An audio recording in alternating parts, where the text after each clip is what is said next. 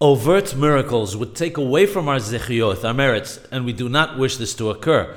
Miracles that take place in accordance with the laws of nature do not reduce our merits, and it's permissible to pray for these. Let's take an example of someone who's critically ill in hospital and survives against all odds. Those directly involved will usually realize that a miracle took place, but it's not an overt one. Indeed, many will explain it in accordance with the laws of nature.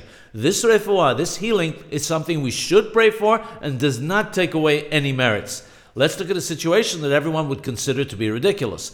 If someone saw his house, heaven forbid, burned to the ground and prayed that it should not have happened, everyone would agree that this is a tifilat shao, a futile prayer. If, however, before everybody's eyes, the flames should disappear and the house would reconstruct itself to the way it was before the fire, everyone would agree that this was an overt miracle. The problem is that such miracles take away one's zechuyot in the world to come, which is the last thing we would wish to do.